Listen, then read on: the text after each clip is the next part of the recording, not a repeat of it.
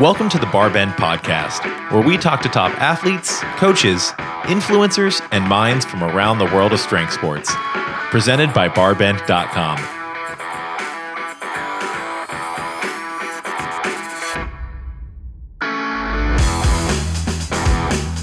Today on the Barbend Podcast, I'm talking to Liz Adams, a multi-time CrossFit Regionals competitor and longtime coach based out of New York City. Liz's first sports passion was basketball, but after college, she struggled to find an athletic outlet that kept her engaged. So Liz discovered CrossFit around 2012, and soon thereafter, she was coaching and training nearly full-time in pursuit of excellence in the sport. Liz competed for years both as an individual and as a part of some of the Northeast's top CrossFit teams. She also competed for several seasons in the sport of grid. But like many CrossFit athletes, Liz's journey forward hasn't been predictable or necessarily easy. The mental toll of high-level training, combined with radical shifts in the CrossFit Games qualification structure, recently triggered a period of introspection and self-assessment for Liz. Our conversation here goes deep, and it definitely went in a direction I didn't expect beforehand. I've known Liz for years, and I've always admired her ability to focus and prioritize her energy. What we cover in this conversation is no exception. It's an open and honest look at an athlete choosing to shift their mentality and approach to training, coaching, and life. I really hope you enjoy. And just a quick reminder, if you're enjoying the Barbend Podcast, make sure to leave a rating and review in your podcast app of choice. This helps us stay on track in bringing you the best content possible week after week. And if there's someone you'd absolutely love to hear on a future episode, let us know in your podcast review. I personally read each and every review, so your suggestions will be seen. All right, today on the podcast, we have an old friend of mine, Elizabeth Adams. I'm super excited to have her on the show. She's got a very diverse athletic background and a lot of really cool new interests and progressions as an athlete and thinker that I'm really excited to dive into. Liz, thanks so much for joining us today. Thanks so much for having me, Tal. I'm excited to be here. Liz, when I first met you, I think it was 2012, 2013. You were a reformed basketball player, transitioning into competitive CrossFit, if you will. Give us a little background on your athletic career pre-CrossFit, which is, I'd say what you're probably best known for online and in the fitness community at this point. I think at a very young age, I just kind of fell in love with playing sports. I'd always played with boys, mainly growing up, and my sister as well. And, either it was street hockey or kind of touch football in elementary school. And then I kind of found basketball. And it was a way for me I think it became like an outlet. Not only did I kind of fall in love with athletics and kind of being able to express myself through, at the time it was playing basketball. I didn't find any passion in other things at a young age. School didn't interest me a ton, but, I wanted to be the first female in the NBA. And then I wanted to play for Pat Summitt at Tennessee, and I'd be in my basement with like gloves on and a visor, dribbling 2 basketballs. Like, I want to be the best. And I kind of just it's fun to be able to reflect back at that mindset in like 8th grade that, I wanted to separate from people. I wanted to, train extra to be better at basketball. And I just kind of fell into kind of an athlete, I guess, in a sense. And that was kind of a very early focus for me in basketball, where I kind of think I struggled with expressing, how I felt and being able to communicate and, dealing with some emotions that, I didn't work with well. Basketball was a place for me to kind of let that all go and kind of just do what came very natural to me, in the sense of I could kind of turn my mind off and just kind of be there. And that was my first kind of intro into kind of an athlete mindset, kind of an idea of what a work ethic was, and then the kind of passion that can, drive and motivate. So you played college ball, and then briefly. I only played a year in college. I had fallen out of love of the game of basketball, and kind of was curious about going to college more. And so, yeah, I played briefly, but when college came around, I knew that I was kind of forcing it and felt like I should just do it because that's all I ever wanted to do. But then I ended up really disliking it and kind of just walked away and was happy to do so. So, as an athlete who is passionate about, you said, separating yourself and bettering yourself and trying to become, better than everyone else at a sport, when you lose that, or when you fall out of love with that particular sport, you kind of go through a wandering period, I would think. Is that something you experienced? It's funny you say that, because I was thinking about it yesterday. And if you would ask kind of that period of transition, college, and then after college, not having that identity of, or that structure of being an athlete and having a kind of routine and a training season and kind of something to work for, looking back on that period of my life, which was kind of post-college, trying to figure out what I was going to do, I definitely was kind of wandering. I had lost, and if you had asked me then, I wouldn't have been able to kind of talk about it this way, but I definitely had kind of lost a sense of who I was and then who I was supposed to be, because it had been such a big part of how I identified. And then I don't think I was kind of looking at it as I'm not an athlete anymore. What am I supposed to do? It was more just like, I just was kind of in and out, going through the motions. And it then wasn't until CrossFit until I think I kind of found myself again, but kind of got stuck in that same place I left off at with basketball. And then kind of through my work with Yami, I think I've been able to kind of grow and transition and be able to experience being an athlete in a different way and all that kind of stuff. So let's talk about kind of how you found CrossFit in your early days there, because I know that was a much different lifestyle, much different approach to fitness and training than where you are now, and just very much a different mindset, which I want to talk about later. But how did you find CrossFit? What were those first few years like, and your early competition days? Kind of how did those unfold? One of Jay's football coaches in college. And just for context, Jay is your brother. Jay's my brother. I've trained with him for the last 7 years. We competed.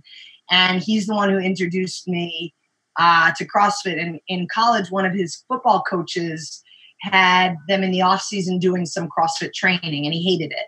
But he recognized, this is conditioning, right? And to him, it was like, this is awful because it's not like eating 5,000 calories and doing like power cleans. It was more like burpees and all the stuff that CrossFit is known for. And then, like I said, I was kind of wandering. I was working in finance. I was going to the gym in the basement and not knowing what to do. I wasn't really playing basketball. I'd gotten into an intramural league and I was having a lot of fun with that. But it was the kind of training part that I missed. I think we play games, but it was the structure, the discipline that I was missing. And I didn't find it in other passions. I didn't find it in my work, where people are find that kind of mindset in other ways. Like I hadn't found it, at least not at Morgan Stanley. So he had me doing like cleans or like running, and I just was like, what am I doing? Like again, lost. And so he was like, come check out a class at CrossFit Portchester. And Maria actually goes to the gym at Union Square now, who owns CrossFit Portchester. So it's kind of come full circle because I started with her. And I never forget, he brought me to a class. It was like a 4 or 5 o'clock class. There were pull-ups, there were box jumps. I was wearing like Fordham football shorts, like down past my knees, Jordans. I think I had a basketball game after, and like a cutoff tank top and a sports bra, like kind of similar, but just switched like booty shorts and with the Jordan shorts in my CrossFit phase. And I remember being terrible at the workout. I had to use a green band for pull-ups. I'm pretty sure I like cut reps on every movement because it's like, I'm dying. But thinking, why am I so bad at this? This is dumb. Like, these people aren't athletic. Why aren't I good? And being like annoyed when I walked out, I'd be like, Jay, that's just not for me. But then wanting to go back. And then by the third class, it was like, I'm really annoyed that I'm not good at this, but I want to get good at it. And that was kind of it. I bought a 10-pack to start and then went through it like in 2 days, 3 days. Maria was like, you should just buy a month. I was like, fine, sign me up. And she had said to me, I'll never forget it. They had mirrors in their first gym, and it was the corner. It was the right-hand corner, and I had just finished working out or doing whatever, and I just wanted to do more and more and get better. She had said to me, she was like, you could be a good competitor. Like, you could compete and be really good. And I remember her saying that. I was like, that's it. This is what I want to do. And that's kind of how I fell into CrossFit. And then from there, I realized I would be able to coach and train. But in the beginning, it was all about, I'm an athlete. I need to do what I need to do to train. And I just coached to be able to do that. Mm-hmm. So when did you first compete in CrossFit? Well, I broke my arm my first year of CrossFit.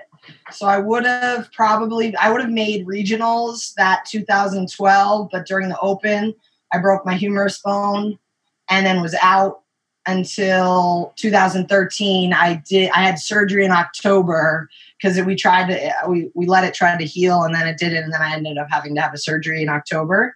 And then competed that Open, made regional. So my first regional was 2013 on a team. Mm-hmm. I was at that regionals actually. I was one of the right. That was at the old Reebok HQ. I remember covering that as a writer for CrossFit HQ. Yeah. I also remember a real fond memory of that is you and Jay there was a partner, you and your brother Jay had a partner deadlift and box jump workout, which if you've ever met Jay or Liz Adams, any of the Adams siblings, they're very good at those two movements. And I believe you all won that in your heat. It was one of the coolest experiences I've had as an athlete, or being able to compete. That's up there. That might be my best experiences. We were competing against Dynamics, who everyone had talked about being the best team. They were going to the games and all this. And this workout came out, and it was heavy deadlifts and box jumps. And Jay and I partnered up. So to be able to partner with my brother on something like that, and he went first. And I knew that this was like my wheelhouse, that if I had time, like I was going to be the best one out there. And I remember he went first, and he was behind Dynamics. The Dynamics guy just kind of was the best at these two movements. So he was first and he was out.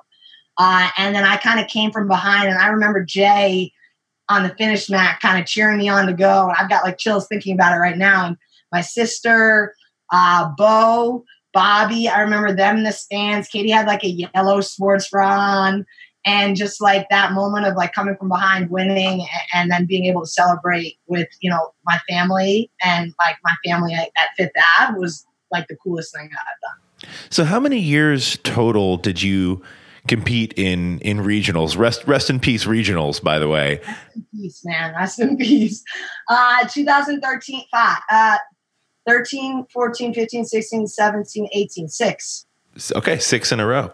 And during that time, you were also competing. You were traveling for some international competitions. You trained in Iceland for a number of years. You have a very, very close friendship with a lot of athletes over there. But over the past year, you've been focusing not only on your life as an athlete and that physical presence, but I know mindset, meditation has become a really big part of your life as an athlete and also in your coaching practice. So wanted to chat a little bit about that and how that interest started to develop for you. Yeah, I think it started with this intention of, I kind of dedicated and, sacrificed to kind of do what I could in the gym to be the best that I could, with always the big goal in mind of I'd love to make the games. Because like I said, from a very young age, I might not have always been the best basketball player, but I always trained like I was. And I always looked to the people that were the best and was like, I want to train with them. And I remember feeling like I just couldn't get out of my own way. Like physically, I knew I had a lot of capabilities, but when it came to performing, I felt like I was very limited sometimes, and oftentimes I just, I felt stuck almost, and I couldn't get out of my own way in basketball, and that's a whole different story. And I find Yami had introduced me to meditation. And just some background on who Yami is, just for our listeners who might not know.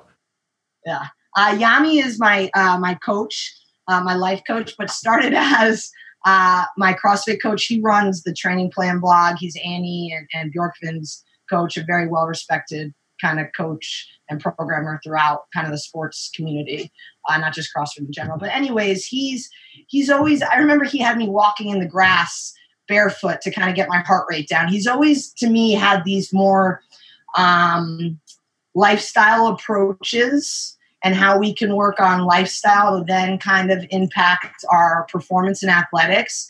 And the concept always, to me, I was drawn to, and I understood a lot of what he was saying and how this could be beneficial, but struggled to like experience how training the mind and all of these kind of more, out of the gym headspace stuff can really kind of shift and transform you as an athlete.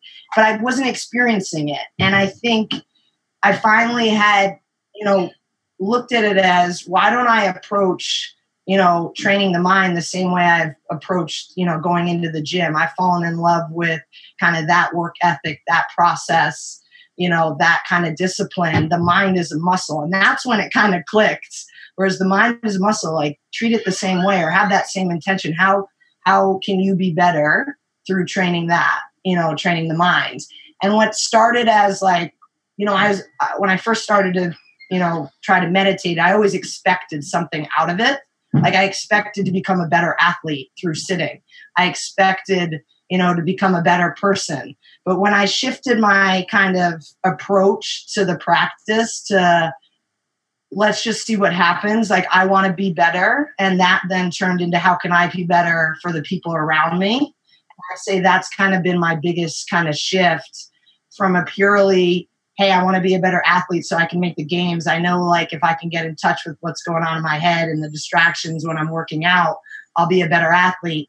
But I think it's getting into that journey has then totally put aside my any desire to like compete or try to perform in that way, which is kind of crazy shift for me because my whole life has been kind of one way in that way. And when I've thought about eventually having to make a transition, I always, imagined it would be a lot tougher or it'd be a struggle or it'd be hard to walk away. But I had qualified for Iceland to compete. And, Jay and I had talked about not going because WOW had shut down and it got a little bit more expensive. But at the end of the day, I could afford to go.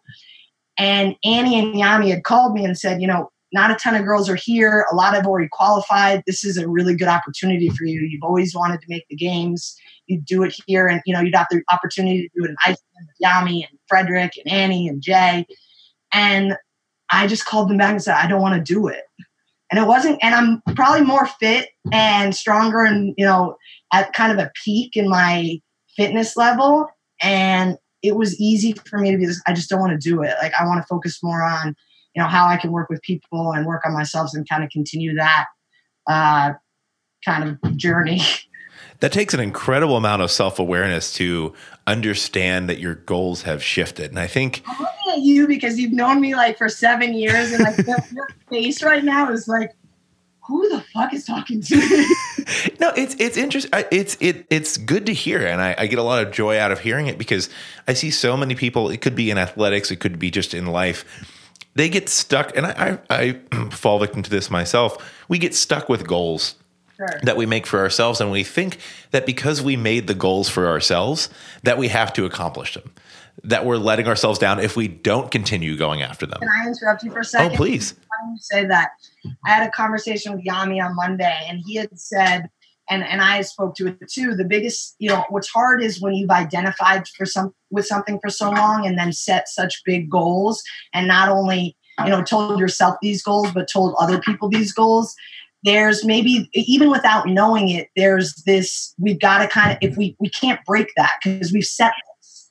And then you get stuck to that identity and then it gets really hard to kind of break away. And one thing both Yami and myself had talked about kind of working on is, one, not not announcing big goals, like, keeping that to yourself as opposed to sharing big goals because something may change where that goal can shift. And then it's a lot easier kind of internally to feel less kind of pulled to that identity and make an adjustment. Whereas if I've announced it to my coach or my brother and my sister and you, I'm going to feel kind of that external pressure to kind of stick with that goal. Does that make sense? It makes a lot of sense. And I always grew up hearing and being told in school, in training, in competing as an athlete myself, announce your goals, tell everyone your goals, hold yourself accountable. But you end up, and sometimes like I see the value in that. And if I hadn't done that when I was like 18, I'm sure I would end up in a lot of trouble. But you kind of write this weird contract to yourself. And if you can't change your own mind or embrace your own fluidity as far as goals, as far as growth as a person, it really locks you into a weird place. Right. And I think to speak to that, what mindfulness has helped me with is you talk about how it kind of locks you in, because then it's like you're battling with then those emotions that you get wrapped up in, like the stress of feeling like you got to kind of stick with this, the anxiety of thinking, hey, if I don't do this, what is my coach going to think about me? What is my brother and sister going to think of? You know what I mean? Like my sister's wanted me to stop this shit for a long time, so she's happy. But you get kind of locked into it. And then it's really hard to unwrap yourself from or untangle yourself from those, like the stress, the anxiety, and that pressure. And then you just end up you can't get out of your own way. And I think what's been helpful with mindfulness is being able to create space from those emotions that can kind of lock us in, and recognizing, hey, like that's just stress. I don't have to jump in with that. Like I recognize that for what it is. I can react more skillfully now. I can kind of take a step back. So the biggest kind of change that I've noticed, that I'm such a routine, structured person, and I've operated kind of on the same schedule for 7 years, like training at 9:30, 10, first session, training at 1:32, second session, 7 years, 2 sessions a day, over and over again. And what I've noticed is things that kind of come up that, hey, I can't make the gym right now. I have a dog now. I should spend time with him. And not having a total panic attack, not having a total anxiety ridden, I'm not going to go to the gym. Yesterday, I didn't even work out. And it's just been I feel much more at ease, which I would not have been able to kind of separate and been able to have an easy transition out of such a structure if I hadn't been able to become more aware and start to kind of work with my emotions better, and then not get kind of wrapped up when, it's just been a natural kind of transition.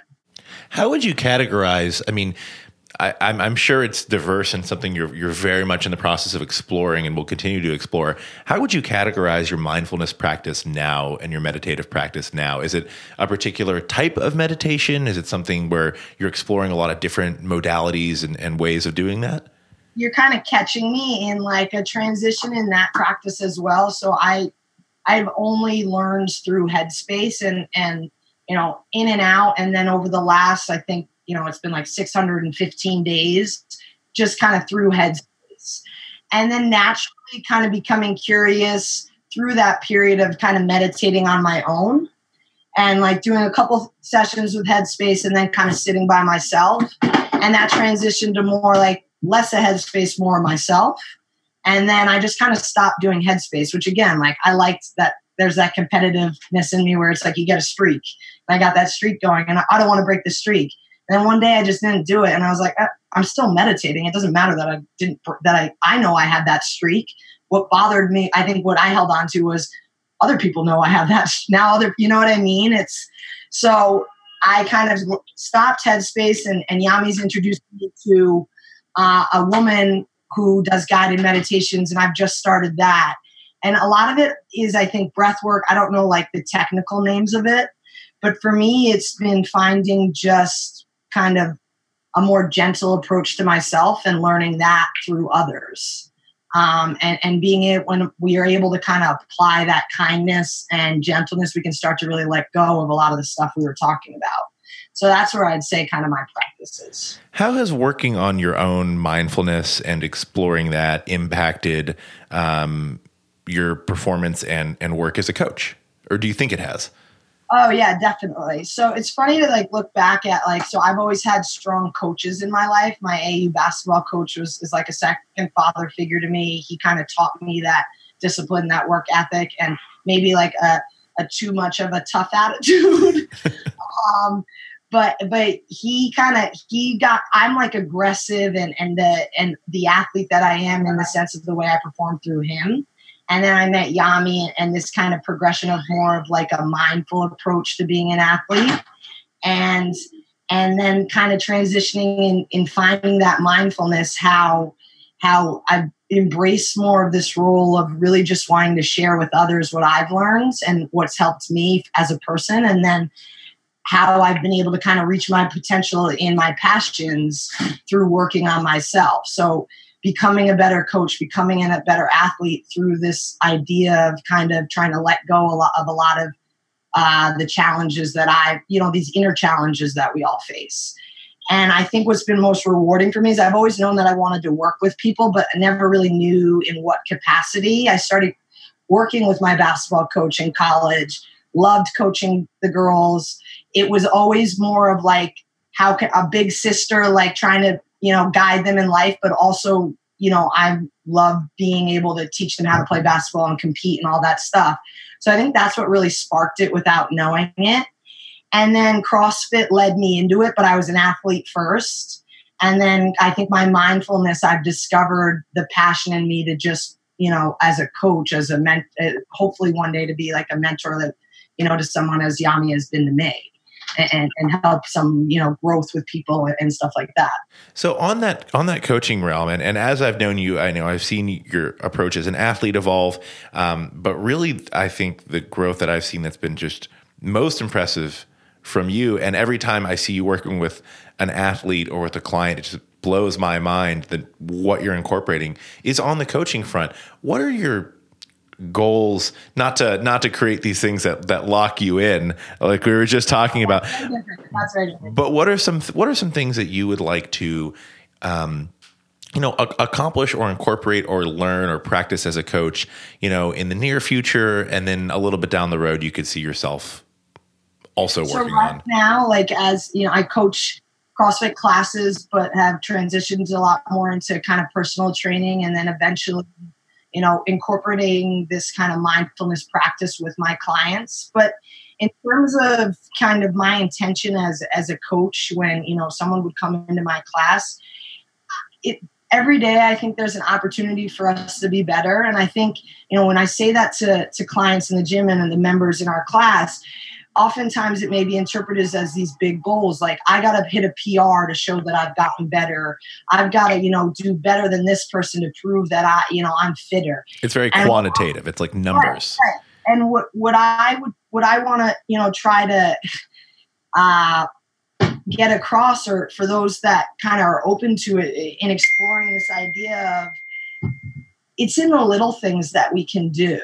And if we can focus on like a small decision each day, and it starts in the gym, that's my space. So how can I get people to start exploring like a small decision in a workout that could then, play a big role in outside of their life? Something as little as, hey, there's 5 seconds left. I've got 2 toes to the bar left, and then I got to run to the bar and I got to start some thrusters. I mean, I know I'm not going to finish the thrusters.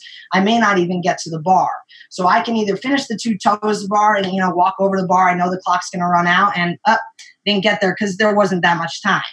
Or, hey, I know I only have 5 seconds. It's going to be hard. I want to try and push myself. Let me get 1 rep in.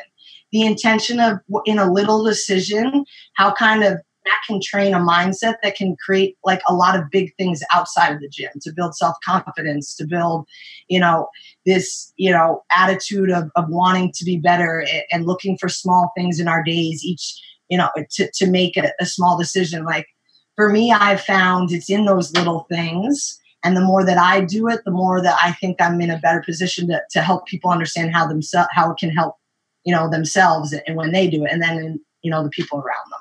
If Liz Adams in 2019, the coach, could talk to Liz Adams in, say, 2014, the coach, what is one thing you might tell yourself if you could go back in time? It's kind of a useless exercise, but it's always an interesting thing to think about. I think, there's this, someone asked me, like, what's the best piece of advice someone has given me recently? And I think this will speak to that, is, or the best piece of guidance, how do I need to be to allow others to be who they are? And as a coach, I think back in 2014, my biggest issue was I had expectations of clients. I expected them to be me in a sense. I expected them to be able to work out like me or want to work out like me or have the same mindset of me or has the same discipline of me, and found myself, not being a good coach in situations where those expectations weren't met.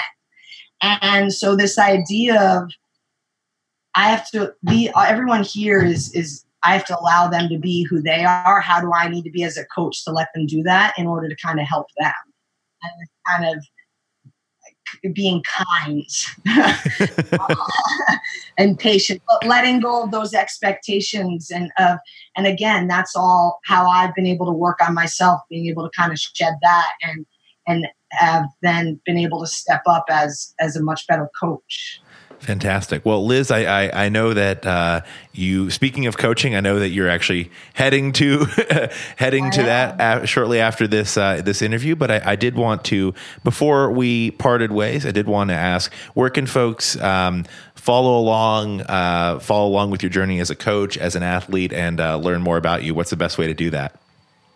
I'm on Instagram. I will admit I have in this whole journey, this idea of being distracted and kind of, living in a world of Instagram and social media. I do find a part of me like being more curious about kind of stepping back from it and stepping out of that kind of world, but also then understanding the other aspect and business side. But I am on Instagram. I think that would probably be the best way. Email. Should I say those things? Well, yeah. Give your Instagram handle. Liz Adams 21. And then the link and stuff is in my bio and whatnot. Perfect. Well, Liz. A lot of dog pics now. Well, yeah. That's an added bonus because previously it was as a coach, as an athlete, and now you get to look at a dog too. So. Yeah, exactly. One-stop shop. Liz, thank you so much for joining, and I really, really appreciate you being so willing to kind of go into a journey that's very much in process, especially with mindset. So that's I think what it's all about is just kind of falling in love with that process and finding your process. That we have the title of the podcast, "Falling in Love with your Process." That's it. Oh, done. Well, that's it. Awesome, Liz. Thanks so much. All right, Cal. Thank you so much.